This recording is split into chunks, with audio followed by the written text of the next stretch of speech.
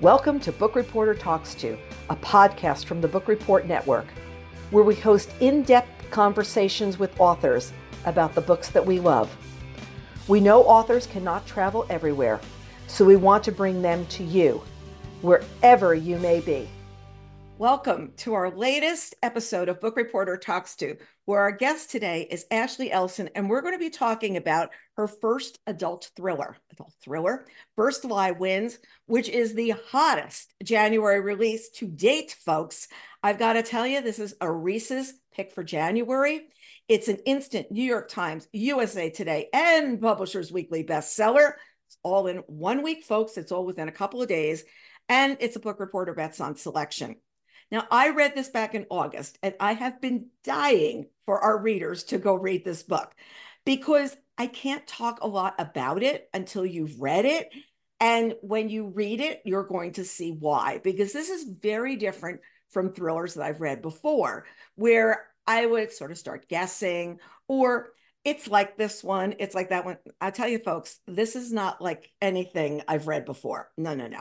So in our Book Reporter review, Ray Palin had this to say: First Lie Wins is unpredictable in every sense of the word, and wraps up with a completely satisfying ending that will reward all readers who follow along with Evie on her journey. And with that, welcome, Ashley. So great to have you here. Thank you. My cheeks are going to hurt from all that smiling because I love hearing all that. It's amazing. Thank you for having me. New exercises. Yes. What does this one do? What does this one do? So let's start with you giving us a little overview of First Lie Wins, because you can't tell much because you spoil it. So you can't. I know. It's so hard because you want to say something that makes it, sound exciting, but vague enough to not give it away. So what I say is First Lie Wins follows a woman who has worked for her mysterious boss for the last 10 years under various aliases. But when past mistakes begin to catch up with her, she realizes there's more on the line than she originally thought. Super vague. Maybe fun. Super vague, but very sincere. Very, very, very sincere. So how did you come up with this idea of this woman who's this con, but she's still noble inside? I mean, where'd she come from? So I had, finished my, last YA book. It was a rom-com. It was kind of a weird time for me because I didn't really know what I wanted to write next. It was also COVID, which was weird for everybody. And I was like, I don't know. But I'm a photographer, that was my previous life, as a photographer. And so I'm very visual. And so I kind of have to see a scene in my mind before I start writing it. And I saw this dinner party scene, and I saw the table, and I saw the people sitting around the table. And I was like, okay. And then I started building that conversation in my head. Like, what would they talk about? And what if somebody there was kind of shady or lying or not there for good reasons? And so I just wrote the scene, and I was like, oh, okay. And I had, sort of Evie's kind of her interior monologue going on. And I was like, okay, I'm liking her, I wonder what she's about. And I just sort of gave myself this freedom to just sort of, what would she do next? What would she do next? And then we did the apartment scene. I was like, okay, I'm really liking her. And so that's kind of how it just started. And then, at some point you have to say, okay, what is this book about? What am I trying to do? But I just sort of kind of let her grow a little bit. I was rereading this morning, and the apartment scene is so great of like what she does. Yeah, we're not going to share it. We're not going to give anything away. I want to share a big, great paragraph that I highlighted that's right from the beginning of the book. So let me see if we can do this. Okay. There's an old saying, "First lie wins." It's not referring to the little white kind that tumble out with little to no thought. It refers to the big one, the one that changes the game, the one that's deliberate, the lie that sets the stage for everything that comes after it. And once the lie is told, it's what most people believe to be true. The first lie has to be the strongest, the most important, the one that has to be told. I feel like that paragraph right there. Okay, now I read this in August. So I got this, I didn't drop it in the pool. That's the good news. But I had this page folded down. And as soon as I saw that today, it's like, I remember standing there saying, that really is so much of what this book is about. And that could have been the about the book copy. It really, yes, it could have been.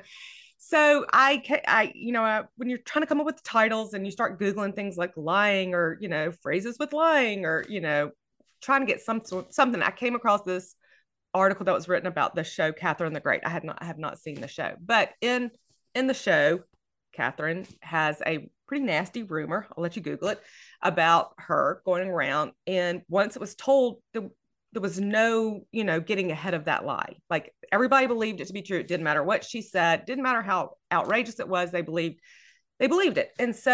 And I think in the show, somebody says, because it's an old saying, first lie wins, and somebody says the thing. And I was like, God, I really do love that. And then if you really take into like, even like social media today, mm-hmm. And you take into things like, people in power or want to be in power, and they say the most outrageous things, but they say it with such conviction, mm-hmm. and they just own it. And they believe it. And you're like, well, that's outrageous. I mean, that doesn't even make sense. Doesn't matter. They believe it because it was told with such authority. Mm-hmm.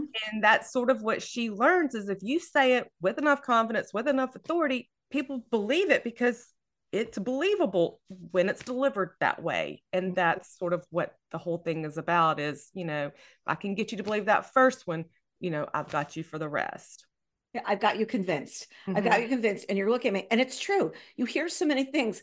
The other night, just to segue here for a second, Peacock put out, like right after they Kansas City game, right? And they said 23 million people streamed this game. I'm just sitting there like, this is just not making one shred of sense to me.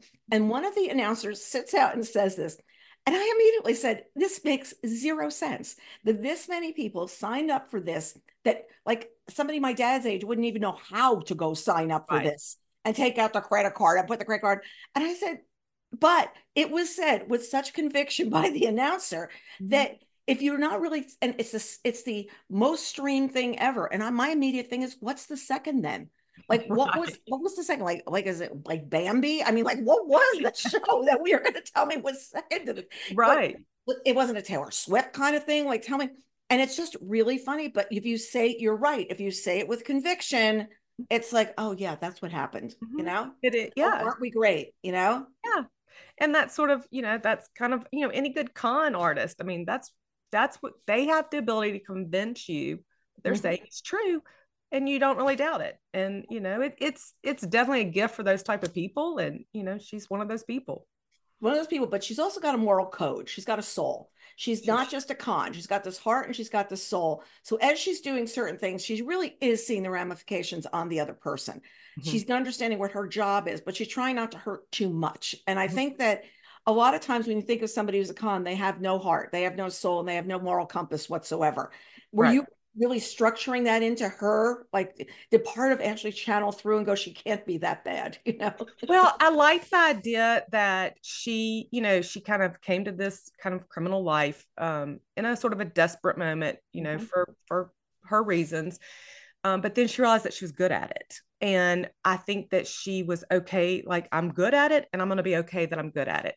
And I'm going to climb sort of my own corporate ladder, even if it's an illegal one, right? But I know the lines I will cross, and I know the lines I won't cross. And so she sort of has, her own right and wrong, even if it's not a legal one. And it was just sort of had enough, like, I know who I am, and I'm unapologetically good at this, but I also won't cross a line that I'm not comfortable with. I'm not going to go hurt somebody else by doing. Mm-hmm. So Mr. Smith is her boss. Mr. Smith is this character that we really don't know. He's this clandestine kind of character. It's like, the wizard behind, and who is this, who's running Oz. And I feel like just creating him, you got to sort of have this whole picture of who he is, because he has no problem telling her what to do, whether it's moral or not. And then she has to take what's going on. What was it like, putting together a clandestine character like he is? Well, I mean, it's fun because it's like the mystery of, like, there's some freedom there. Like, I can really, how far can I stretch my wings on this, right? And with each edit, I sort of got a little bit better picture of who I wanted him to be, and he changed throughout who, from the edits, until I finally settled in who he needed to be.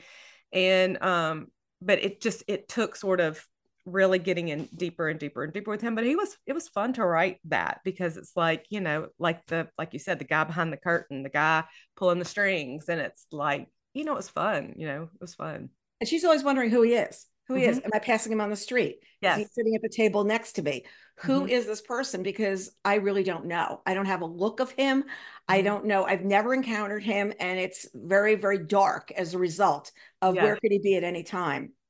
We then flip back 8 years and to her first con. I think it was 8 years ago. Mhm. And did you write all the past cons all at once? Like once you had, or did you go and do those along the way? So the first one was again, when I first started writing it, and I'm trying to like feel my way through and what is this book, and I didn't really know that I was going to do that part. And so I got to a certain point, I was like, okay, maybe I need to understand, how she came into this thing. And so I really kind of just wrote it. Maybe it would go in the book, maybe it wasn't, maybe it was just a writing exercise for me to like get a little bit more clarity of what I was trying to do. But then I was like, oh no, I'm really liking this, right? But then I'm like, how many of these do I want to do? I mean, like, what's too much? And so then I would just sort of keep writing. I was like, oh, now if I could go back and show why this is important in the present because of something in the past. And so then I was like looking for those moments. And when we did like the first draft, we sold it, and they were like, again, everybody's like, is there too many? Is there not enough? And maybe we should get rid of one. I'm like, well, which one are you getting rid of? Because like they all serve a purpose. Like I can trim them down, I can make them a bit smaller or, a little bit more streamlined, but who are we losing? Right. So then I even actually added another one and like almost one of the last edits. I was like, okay, y'all don't kill me, but actually add one, but it has to be there. Like it has to be there. And they're like, okay, no, we agree. It has to be there. And so, I did go in and tweak them a bit and tried to get them into a manageable size. But yeah, they just, I don't know. They just were part of that. Well, it was also informing you as you were Yes. writing. And I think that that's really important for readers to think about because I think sometimes we read a book and we feel like, okay, as I sat down and started typing on the keys and then this started coming and da da da. But it's how you need to get to learn the character and how you might have to take something away from her or him at one point because it's not going to serve the story. And I Mm-hmm. think that the line about serving the story has been more and more talked about over the last couple of years of, is this really going forth to serve the story? Either, and I think it's coming because readers are used to everything being quicker with Mm-hmm. social media, with the internet, with watching streaming. So it's got to be brisk. It can't Right. be anymore. It's got to be some kind of pace because that's what people are used to. And Right. you're writing against that as opposed to, and then what do they need to know? Well, if they know this, then I don't need to write that. Am I? Right.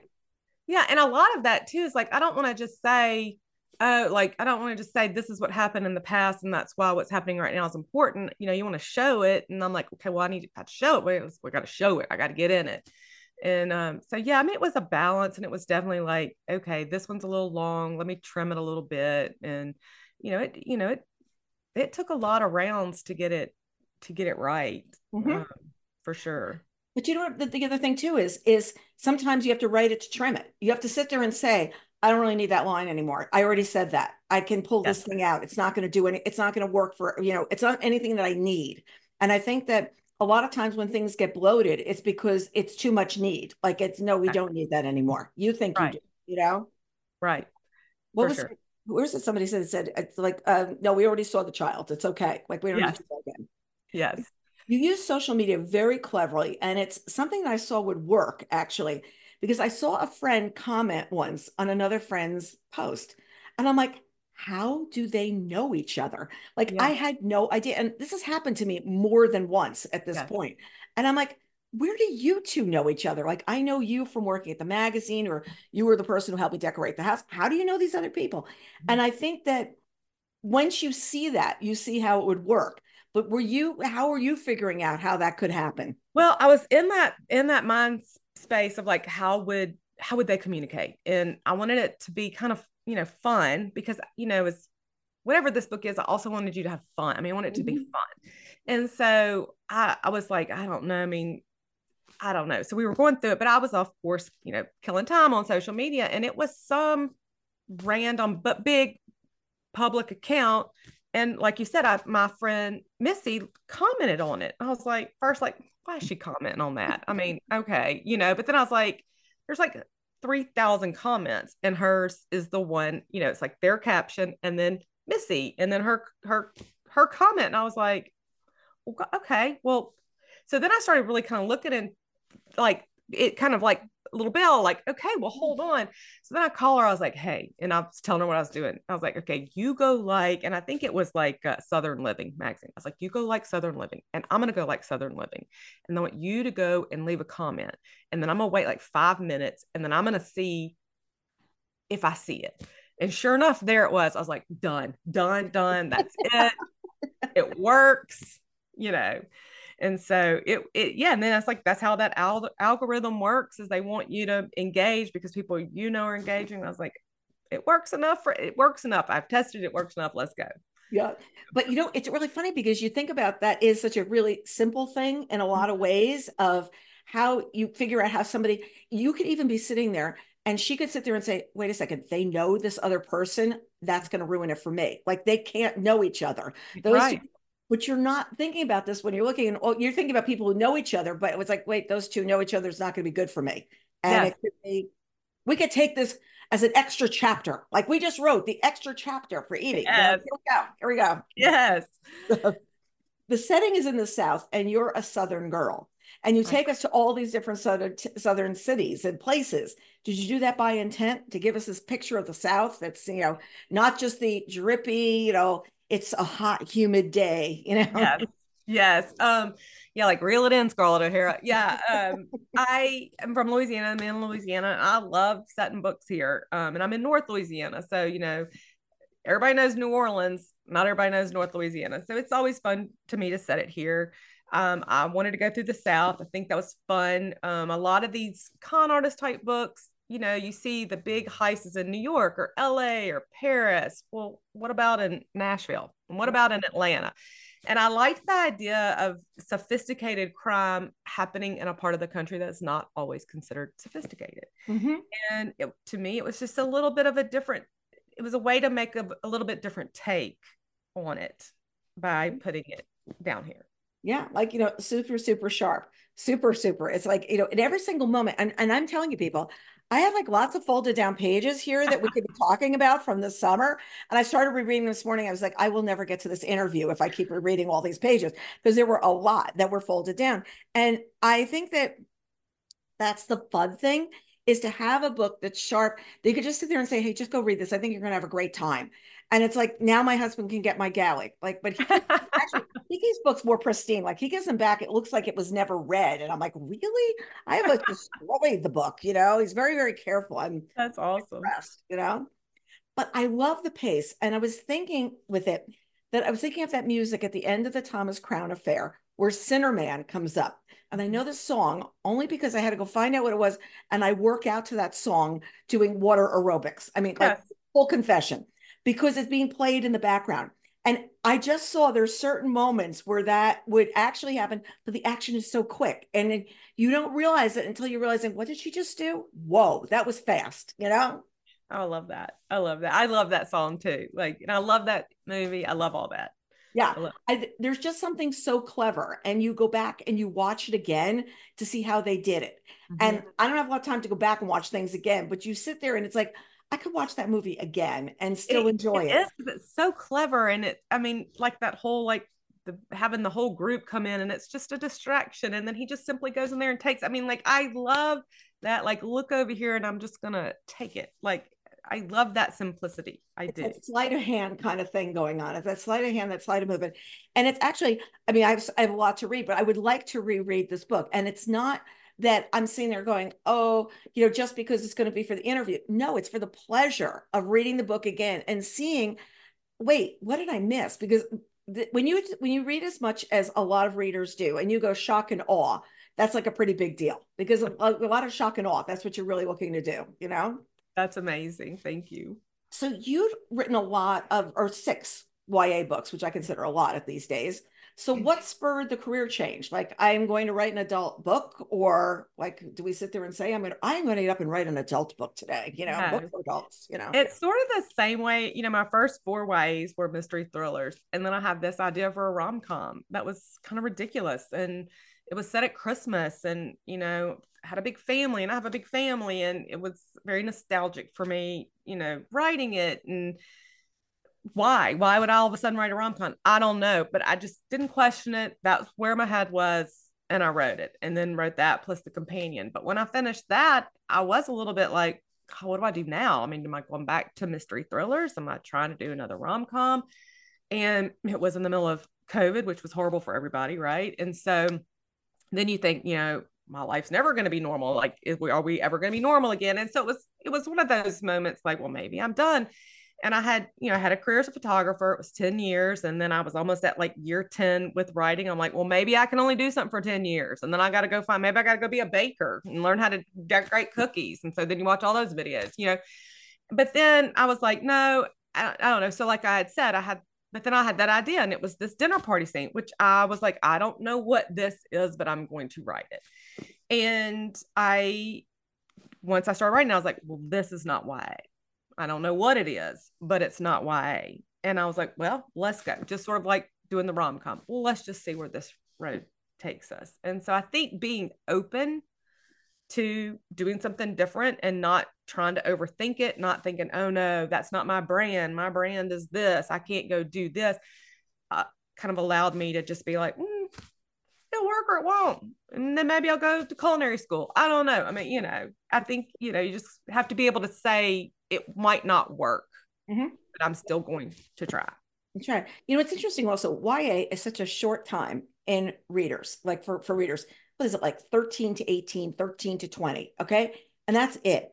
And these books, Fourth Wing Iron Flame that we're seeing out right now, we're really like a YA audience kind of a book. It's what everybody grew up reading. And it's interesting because we had Harry Potter for a long time. These are people who grew up reading Harry Potter. And then from there, it was the whatchamacallit series, the Twilight series. Okay. Yes, right. And then we're talking about, what's the next one? Why am I always spacing these 3 series? Well, there were 3 series in a row that people were reading. Hunger Games, maybe. Hunger Games, right. Yeah. It's really interesting when they talk about banning books. These were kids killing kids. You know what I mean? Like, and boy, okay. Yeah. Okay. They were selling no problem, everybody, Yeah. And so, okay, so we're sitting there, we've got these 3 series, but we haven't had a big series since then in YA. Think about this. So we've got this whole audience. Yes, there's books here and there, but nothing that people are going to go to the store at midnight and go stand online to do. Nothing. So when you think about this audience, is your YA readers are now 20s, 30s. They've grown up. So they're picking up First Lie Wins because they know your name. And you're the brand, whatever she's going to do. And I think it's very interesting because when you're talking about writing 6 YA, let's say it took period over 8 years or whatever number of years, those people are now older and still fans of yours. They're still followers of yours, whatever. Yeah, for sure. And YA is so interesting to me too, because I think, you obviously have that teen crowd that it's sort of meant for, but you have the adults. Yes. And I would almost say it may not be 50-50, but it's maybe 60-40. I mean, it was surprising to me, but then I'm like, why am I surprised? I'm an adult. I read YA books. Right. Should not be shocking, but it was a very interesting dynamic to write for teens, but with the adults also reading it in mind. Yeah. And it was interesting because we used to have a site called Teen Reads. And we would see that there was a large adult audience still reading the books. There was teachers or librarians that were recommending. And then there were just people who just liked the genre and enjoyed reading that. And a lot of those books were quick. The writing in it was quick. And I think for your having written that, like a pacing that people are used to seeing that may not happen if you start with adult. I'm not going to say it's not going to happen, but it may not happen because the scenes are kind of brisk. Everything's very quick. If I, for sure. Yeah. And look, and if somebody's going to tell you you're not doing it right as a teen, I mean, if you don't have the age, what kids would say, oh, they're going to hammer you, and if you're not keeping that attention, like you said, the pacing, they're going to hammer you. And I do think that was probably sort of the best place to come from is that because they will hold you very accountable if it's not right. And that's like making sure there's, that's why I'm like, let me plug up any plot hole I could possibly find before anybody else is going to find it, because a teen will find a plot hole and they're going to tell you about it. And they're going to send you an email or they're going to tag you in something. And so it's pretty good training, I do think, because you're like, okay, they're coming. I'll know they'll come for me. Let me find it first. Yeah. And that's interesting. It was like training. It was like, it's 6 books of being said, okay, what did I do right? What did I do wrong? And seeing it. And for seeing a mistake, it makes you better. For things that I've done that weren't like, they weren't the right tone or the right this, I get better at what you're doing because you have that voice inside your head. You have that Mm-hmm. voice For that says, sure. why are you doing this? Don't do that. Mm-hmm. Now, you also have 3 boys, and I think the dedication is to them. The three It of them is. is at the beginning. It Now, is. at what point did they read this, or have they read it? So my kids right now are 23, 21, and 15. The 21-year-old is similar to me in that he's a big reader as well. And he read probably pretty early, maybe second draft. Like Mm. emailed him the file, he read on his computer because he is really good at feedback and he is not afraid to tell me his exact thoughts on it, which I appreciate. And so he read it pretty early. I do think he told me he was rereading it again because it has changed since the version he read. My oldest son he's the audiobook guy, so he has listened to it once it came out, and he's super picky. But he loved the narration. He was very very happy with it, and he liked it. The 15-year-old has not read it yet. He thinks he might at some point. I'm like, well, it's not going anywhere. It will be Right. there when you're ready. So, Right. yeah, I think he'll read it at some point, but Maybe a sign for senior reading. maybe so. Maybe we should Maybe just so. assign it for senior reading, and then we'll see what we do. Yes. Yes. But I feel like after they read this, they may think, "Whoa, we can't get away with anything with her because she is constantly seeing the other side of this." Like, have you read this? You haven't read it, and she's going to see right through you what you're doing there. Don't pull it Yeah. off. Yeah. So you were a photographer, a wedding photographer specifically. What was that like, and how did that help you? Because a wedding photographer gets to see the whole wedding. You get to Mhm. see everything that's evolving, and you're capturing it, but you're also seeing everything happening around. Mhm. So how was that really good training for you of watching people? I think it goes, I do think the photography and the writing in some ways go hand in hand. I feel like my attention to detail is pretty strong because I am photographing my bride. Is her veil straight? Does she have a hair out of place? Where are the flowers? Like I can very quickly with things will stick out to me. I'm like, oh, let me fix this. Oh, there's a crease in your dress. Or wedding receptions, you're just scanning the crowd.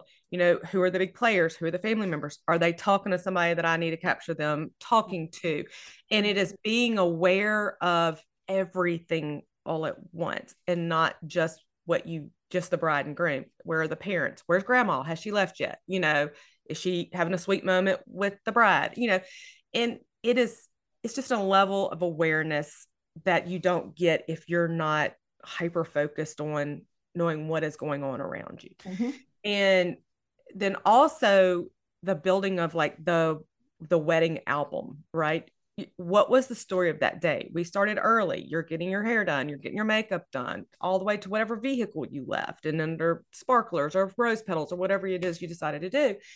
And you're thinking, I've got to build this album. I'm telling the story. I'm going to be heavy on pictures for the ceremony because that's a big part of it. But the mother-in-law may be over here, maybe just a few of those because I don't know what a fan we are, right? Whatever it is. And so it's sort of that kind of like, where's the emphasis? Have we really showcased the big moments? Is there the drama of looking through the day? It's very hand in hand, I think. Right, right. One of my cousin's daughter got married this weekend, and I wasn't at the wedding, so I've Mm-hmm. only seen the videos and the pictures. And you're right, like what was captured and what didn't I see? Like I never saw Right, pictures of the whole room. I never saw right. this, but I saw a lot of dancing and I Mm-hmm. saw a lot of this. And it's really yes, you've got to get every single thing that later on Auntie Dee Dee did not get, like, a picture or whatever. But years later, we've been married. My husband and I got married in 1985, right? So every once in a while, we look through the wedding album, not a lot, trust me, because I usually can't find it. And we go, who was at the wedding? Like they're friends that we know. Like one couple got married. I set them up at our wedding. So that was Yeah. like but there are other things that, like, was Uncle so and so at the wedding? Like, do we Mm-hmm. have table pictures from every picture? Because I don't really remember. I Right. don't. And it's funny because you think you've got that whole day, but your job was to capture it in this, Yes. this What's the vibe? I mean, like, what's the vibe? I mean, was it a dance party and there is a lot of that going on? Or yes. was it a lot of standing around and I need to make this look a little bit more exciting than it was because we're having a little bit of a moment where, okay, and how can I be like, this is so fun? And it was kind of not, I mean, Right. you know, But and I that's did like to make sure, I mean, I wanted you to know what the room looked like. I wanted you to know who all was there. Like it was important to me to give that full picture. But it does yeah. make you think in a different way about everything because it's just. Yeah, it's just all those little details that go into a wedding, but it's that microcosm of a day where usually none of those people are going to be together again. That's not unless there's not a kid in the family, but it's still not going to have their friends. So it's you've really only got this one moment to pull it all together and get it right. Right. You know? Right. And then So the personalities too. And sometimes the bride and the mother-in-law not good, and you're like kind of trying to blend into the draperies when they're having a moment because you're still in the room. I mean, like and so it's a lot of learning about seeing those personalities come into play. All smiles when out in public, when you're behind closed doors. I mean, it was great. It was a it great takes sort of. really, really great training It of was training. what you're going to see and what you're going to see because you're the writer of that story. You're the writer Exactly. of their wedding in photographs. Right. And I have the power to make this look fun or not fun. I mean, like based on what I took, how I present it, how I edit the photos, like, And I, now getting dressed is like a big part of it. Like God, we just showed up at the church. yeah, same. Nobody was there ahead of time doing. I mean, I had like my friend doing my hair and makeup because she had traveled with me when I did shows on the road. But it was like, no, no, no, no, no. But It now was it's a like matching production. pajamas, matching. And the robes and and it's almost like you're done up before you're done up so that you look good before you're done up. I mean, and that's one reason why I was like, I'm gonna take a break. I mean, I had the 3 kids and I was getting burned out, but I mean, it turned into like when I first started, like my first wedding was like 1999 or whatever. I might be there for 4 or 5 hours, right? Because you came in and you did your thing and you left. We were getting into like 10, 11, 12-hour days. And I'm like, I'm done. I mean, like, I have kids and I missed a soccer game and, birthday parties that they had to go to. And And then because, there's going to be brunch tomorrow morning. Are you coming and back? then, and are you coming to the rehearsal dinner? No. Do you need me there? I mean, like, really, and we want you for everything. Okay. So, you know, Yeah, and that was why I was like, it's too much. It's too much. It's my whole weekend. It's too much. yeah, you're creating a destination wedding now in the books. Like you can Yes. create that same kind of feeling because you also know the parts that you have to do to set up the big event. And I think that that's comes through here so much is you can't just get here. You got to do something to get along the way Right. and it's got to be realistic. And for you having seen what you saw, it's a big learn curve. It's a It huge learn is. curve, It is. I do think I started maybe second base, maybe. right. So you didn't really plot in advance. You didn't just sit there and go, oh, and now let's see. And No, I mean I had, but it was rough. My first draft was rough. I mean, there was a lot of fixing to do, but I gave myself the where are we going? Be open to a crazy left turn, and then I'll fix it later if it doesn't work. right. So I read that paragraph where it says first lie wins. Was that always the title? It was, and then my agent and I were like, you start overthinking things, and do we think it'll work? Do we think it'll, and then we change to something else, and we're like, no, that's boring, and then we went back to it. So pretty Yeah. much. And I think that people don't realize how much time you spend with your agent and with your editor talking things through. Like an Yeah. editor isn't there and just going, I'm going to buy a book and the book is going to come out. There's a lot of work that goes on in between. And I think that the way that a book comes together is much longer than, I mean, I know we were talking about this book and there was no cover. Like I we were know. talking about this and it was like, okay, we're going to build a website. We're going to do this, that, the other thing, but there was no cover for the book. And the book comes, I sold this book in September of 21. wow. Wow. So, and I had to write it before that. I mean, like that's just when we sold it, and then it was edit. So Right. it's a long, but I know people will do it faster than that. Right. That is my process. I'm like from the time usually that they buy a book and it comes out, I'm usually at 2 years. This one was a little bit longer, Right. um, for good reason. But it's about a 2 year for me. Right. As opposed to it's like every year, and it's every year is hard. It's really, really hard because I you're don't want to do that. I'm thinking not that about kind of writer. I'm not that right. kind of writer. And I am not good at like I'm gonna sit down at my desk and I'm gonna write for 4 hours a day. Like I may not write all week and then I may Mm-hmm. write every day. And I'm not that I'm not that good at that part of it. When you're not writing, do you feel guilty? No. Mm-mm, No. Okay. That's good. Great. mm-mm, mm-mm. So you had film news before you even had the cover, which is like even more amazing. Like the book's not out. We don't have a cover, but there's film news. Hulu, Octavia Spencer, what's going on? what Oh my what gosh. So started out going on? You know? yes. God, that's been amazing. So yes, so we pretty early on, not long after we sold the book, we also optioned it with ABC Signature and Hulu, who owns ABC Signature owns Hulu. And then they attached Octavia Spencer and her group to it. And then Krista Varnoff, who was the writer and showrunner for years for Grey's Anatomy. And so she's attached to it as well. And I have read the pilot for the screenplay. It's amazing. I could not be happier with it. She has elevated it for television in a way that I could not have even dreamed of. Octavia's group, I mean, they could not be more supportive. I mean, she is like, let's go, we're doing it. And you know, it's still a very long road. The writer strike obviously paused everything for everyone for a very long time. Now everybody's back and everybody's kind of hustling to get their stuff done. But I think everybody seems still very enthusiastic and it feels good and I'm very hopeful, but as you know, it's a long bumpy road.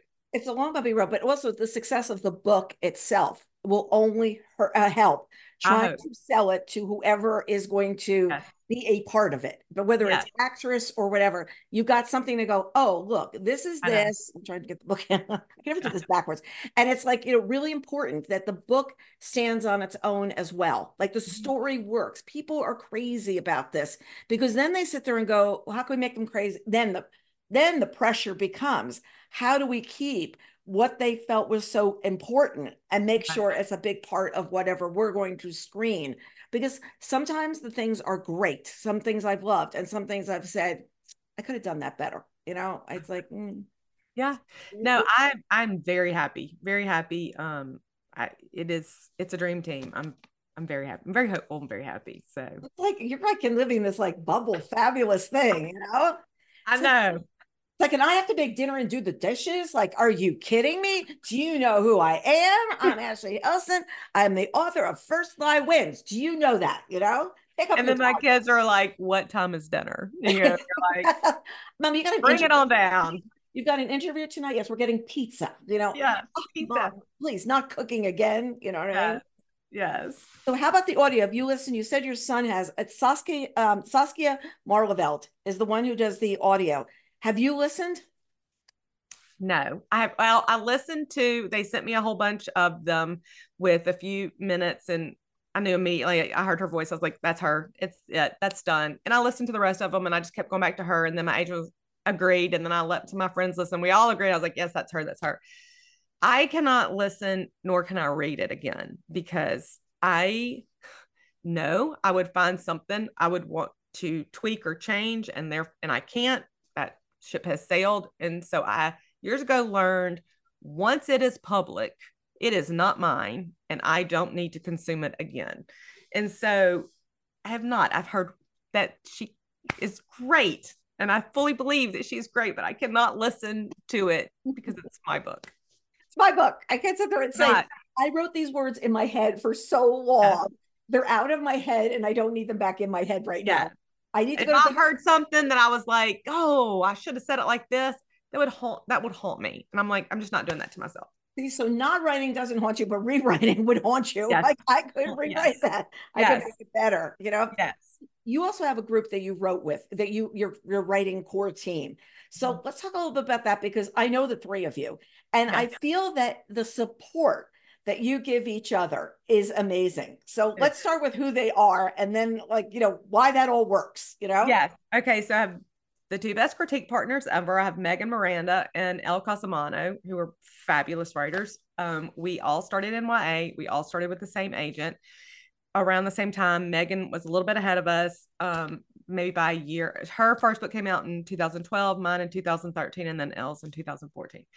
And so for me personally, our agent, she signed me on, and I've got to start writing a new book. And she's like, "Do you have a critique partner?" And I'm like, "I do not." And so she's like, "Well, you need one." I was like, "Well, you're going to have to get me." I mean, like, I don't even know where to start with that.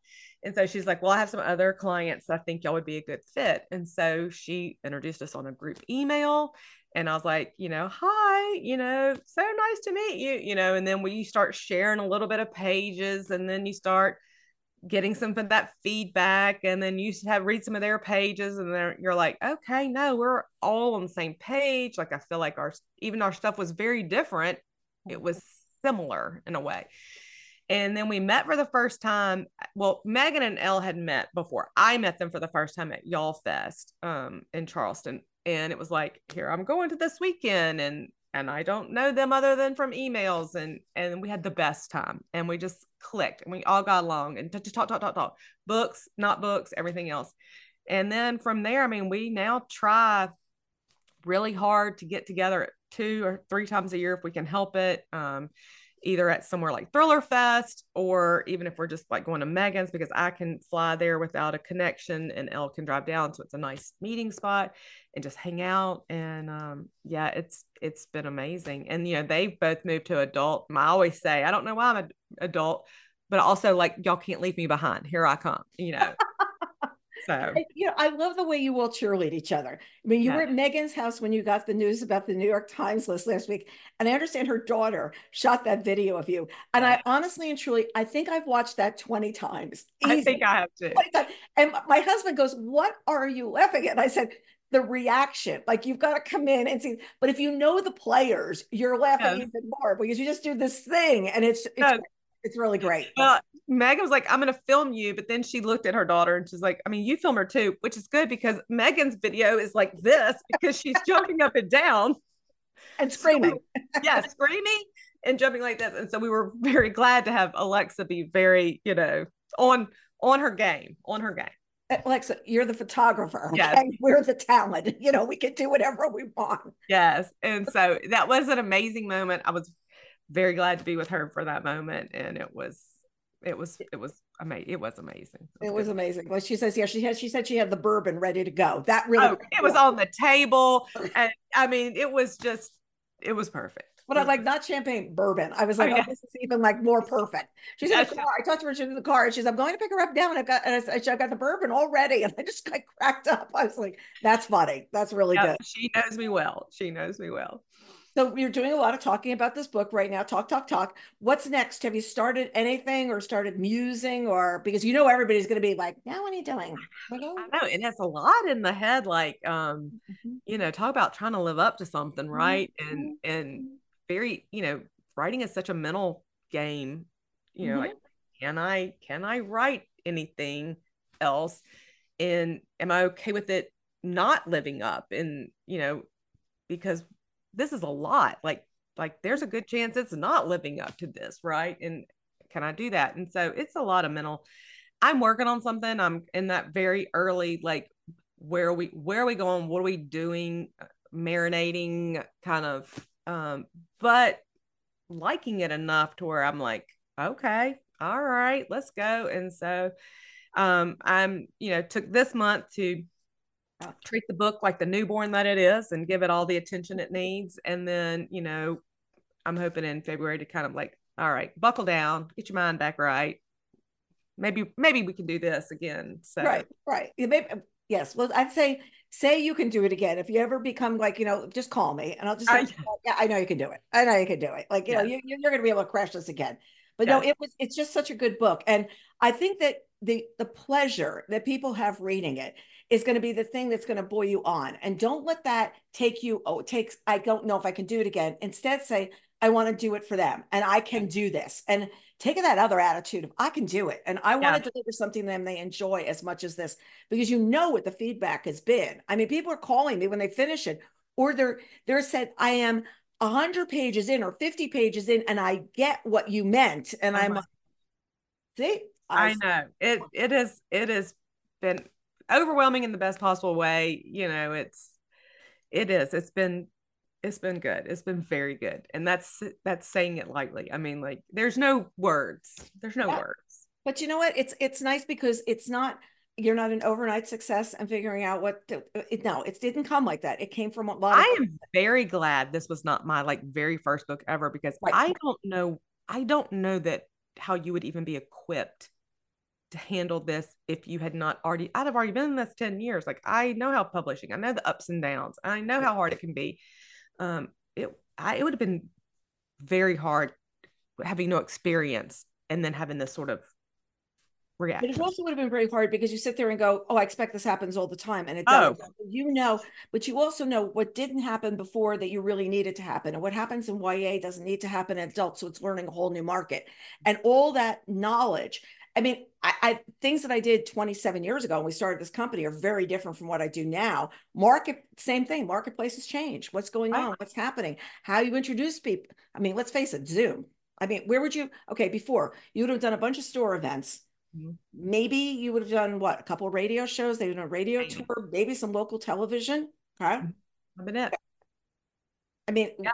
that's all that would happen. And now you're thinking of, you don't even have to do huge store events right now. You can just be doing lots of Zooms, talking to tons of people. But the other day when we introduced your book, where everybody said they really loved it, it came in second to Kristen Hannon's The Women of the book they want to read. I mean, that's pretty big, folks. Yes. It's 300 people on Zoom listening to that preview event. That becomes really big. It's one little thing at a time, but there are lots of little things happening all over the place as Yes. well as big things. And So that's what it feels like. It feels like, it took a village. It took all of the parts coming together, and it was sort of that perfect storm, so to speak. right, right timing, right. And you know what? It's snowing around here. You don't have to worry about it. You don't have to worry about travel this time Yes. of year, which is so huge, you know? Yes. Yes. Well, I'm Yes. hoping to see you at some events during the year because I have a funny feeling you're going to do some book festivals. I've just got this I would love feeling to. that be in your future. You know what I Yeah, mean? I am doing the Tucson Book Festival. That's on the books. You're going to have a blast. You're going to have a So blast. excited about that. Food trucks outside that serve like Mexican food besides what's in the room for the writers, but Yes. there's all this like really fun excitement. And the Yeah. campus is like really big. It's like a I've big never thing. been to Arizona, so I'm looking forward to it. The last time I did the events for them, I did 5. I moderated 5 events for them while I was there. And I was supposed to do 5 the following year, and then COVID hit. And literally they canceled on Monday and I was flying out Thursday. Oh So well. it was like where are we going? So Yeah. Yeah. So I'm excited. yep, it's all going to be good things. And you're Yeah. going to get to meet people who have read it, which is going to make it even more interesting because then there's that balance of how you talk about it. Because some of the room has read it, the others you're hoping go buy it. So then there's this, I can't give too much away still. Right. So, Right. there's enough here to share, folks. I'm just saying, there's all you need to just go read it, and you'll see where Thank like you. my little sticky pad, and you're going to see where first live. You won't be able to miss it, folks. It's early. So Thank thank you. you so much. Thank you so much for joining us. I so appreciate this because I know you've got a busy schedule. So No, it's appreciate all good. I love it. You made this so fun. Thank you so much. it. And to our readers, we look forward to seeing you next time on Book Reporter Talks to. I'm trying to remember what I've got scheduled, but don't worry, it's going to be something fun because that's always what we're looking for here and to introduce you to new books. Go read First Lie Wins. I want to hear from you about it. I want to hear how you're feeling about it. And you can do that on our website on word of mouth. And I expect to hear lots of entries about this. Thanks so much for joining us, everybody. Keep listening for an audio excerpt from First Lie Wins by Ashley Elston, narrated by Saskia Marleveld, coming up after the credits, courtesy of Penguin Audio. Thank you for listening to Book Reporter Talks To. Don't forget to subscribe so you never miss an episode. Support us by sharing on social media or by telling a friend about us. And we look forward to next time on Book Reporter Talks To. This show has been produced by Jordan Red Productions. And now, hear an audiobook excerpt from First Lie Wins, narrated by Saskia Marleveld, courtesy of Penguin Audio. It starts with the little things. An extra toothbrush in the glass holder next to the sink, a few articles of clothing in the smallest drawer, phone chargers on both sides of the bed. Then the little things turn to slightly bigger things. Razors and mouthwash and birth control pills, all fighting for space in the medicine cabinet. The question changing from, "Are you coming over?" to "What should we cook for dinner?" And as much as I've been dreading it, this next step was inevitable. It may be the first time I'm meeting the people gathered around the table, people who Ryan has known since childhood. But it hasn't escaped anyone's attention that I'm already fully embedded in his life. It's the small touches a woman brings to a man's home, like the matching throw pillows on the couch, or the faint whiff of jasmine from the diffuser on the bookshelf, that every other woman notices the second she walks through the front door. A voice floats across the candlelit table, dodges the centerpiece that I was assured was delicate yet confident, and hovers in the air in front of me. "Evie, that's an unusual name." I turn to Beth, debating whether to answer her question that's not really a question. "It's short for Evelyn. I was named after my grandmother." The women sneak glances at one another, silently communicating across the table. Every answer I give is weighed and cataloged for a later discussion. "Oh, I love that," Allison squeals. "I was named after my grandmother, too. Where did you say you were from again?" I didn't say, and they know this. Like birds of prey, they will pick all night until they get the answers they want. "A small town in Alabama," I answer. Before they can ask which small town in Alabama, Ryan changes the subject. "Allison, I saw your grandmother last week at the grocery store. How's she holding up?" He's bought me a few precious moments of relief while Allison relays how her grandmother is faring following the death of her grandfather. But it won't be long until I'm the focus once again. I don't have to know these people to know everything about them.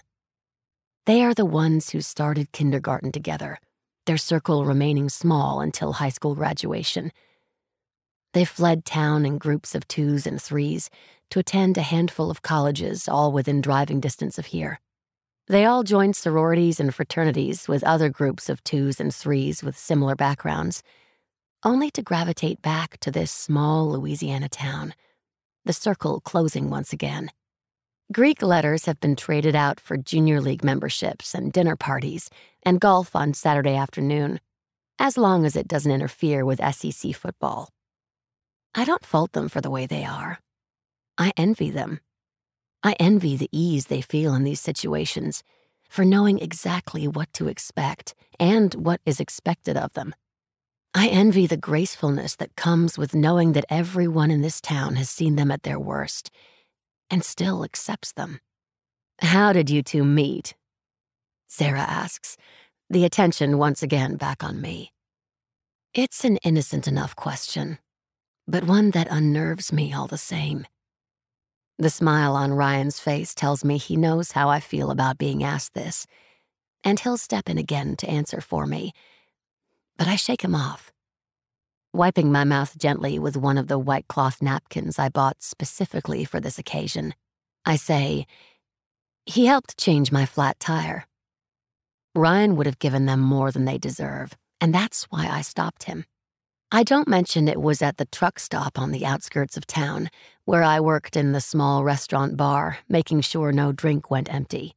And I don't mention that while they are familiar with lots of acronyms, from MBA to MRS, the only one I'm acquainted with is GED. These people, his friends, wouldn't mean to, but they would hold such basic things against me. They might not even be aware they were doing it. I told Ryan I was afraid of how they would judge me once they found out my background was so different from theirs. He assured me he didn't care what they thought. But he does. The fact that he caved and invited them all here and spent the week helping me get the menu just right tells me more than the whispers in the dark that he likes how different I am. Different from the girls he grew up with.